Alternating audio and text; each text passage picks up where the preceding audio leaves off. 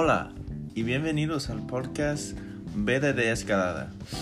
Soy George Saxon y hoy hablaremos sobre el dominio del equipo de escalada eslovena en los últimos años.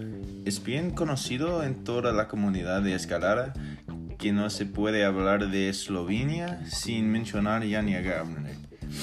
La temporada pasada se estableció como la escaladora de competición femenina más dominante de la historia.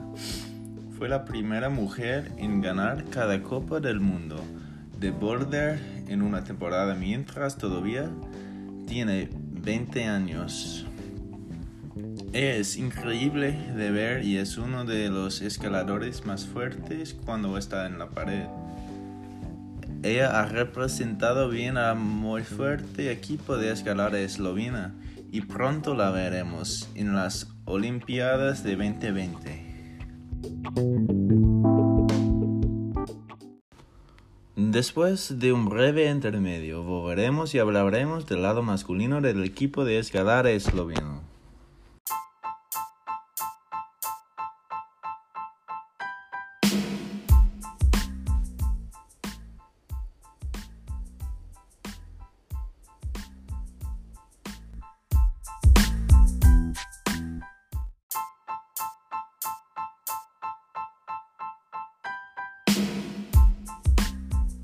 Pasando mucho tiempo con el tema de equipo de escalada eslovena y Janja Garnbret, parece apropiado hablar también de su novio Domen Škofič.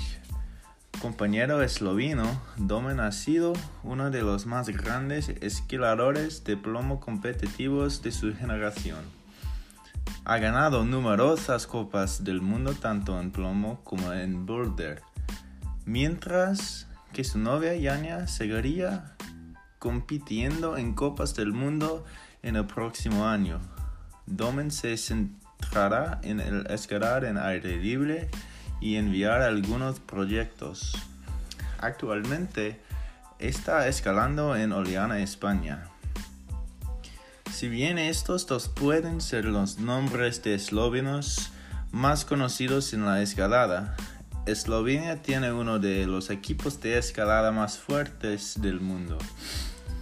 Con muchos atletas siendo tan jóvenes, Eslovenia seguramente va a tomar la parte superior de la escena de la escalada en los próximos años más de lo que ya lo han hecho. Gracias por escuchar el podcast Beta de Escalada y asegúrese de sintonizar mañana mientras discutimos los Juegos de la Playa Escalada en Qatar. Gracias, hasta luego.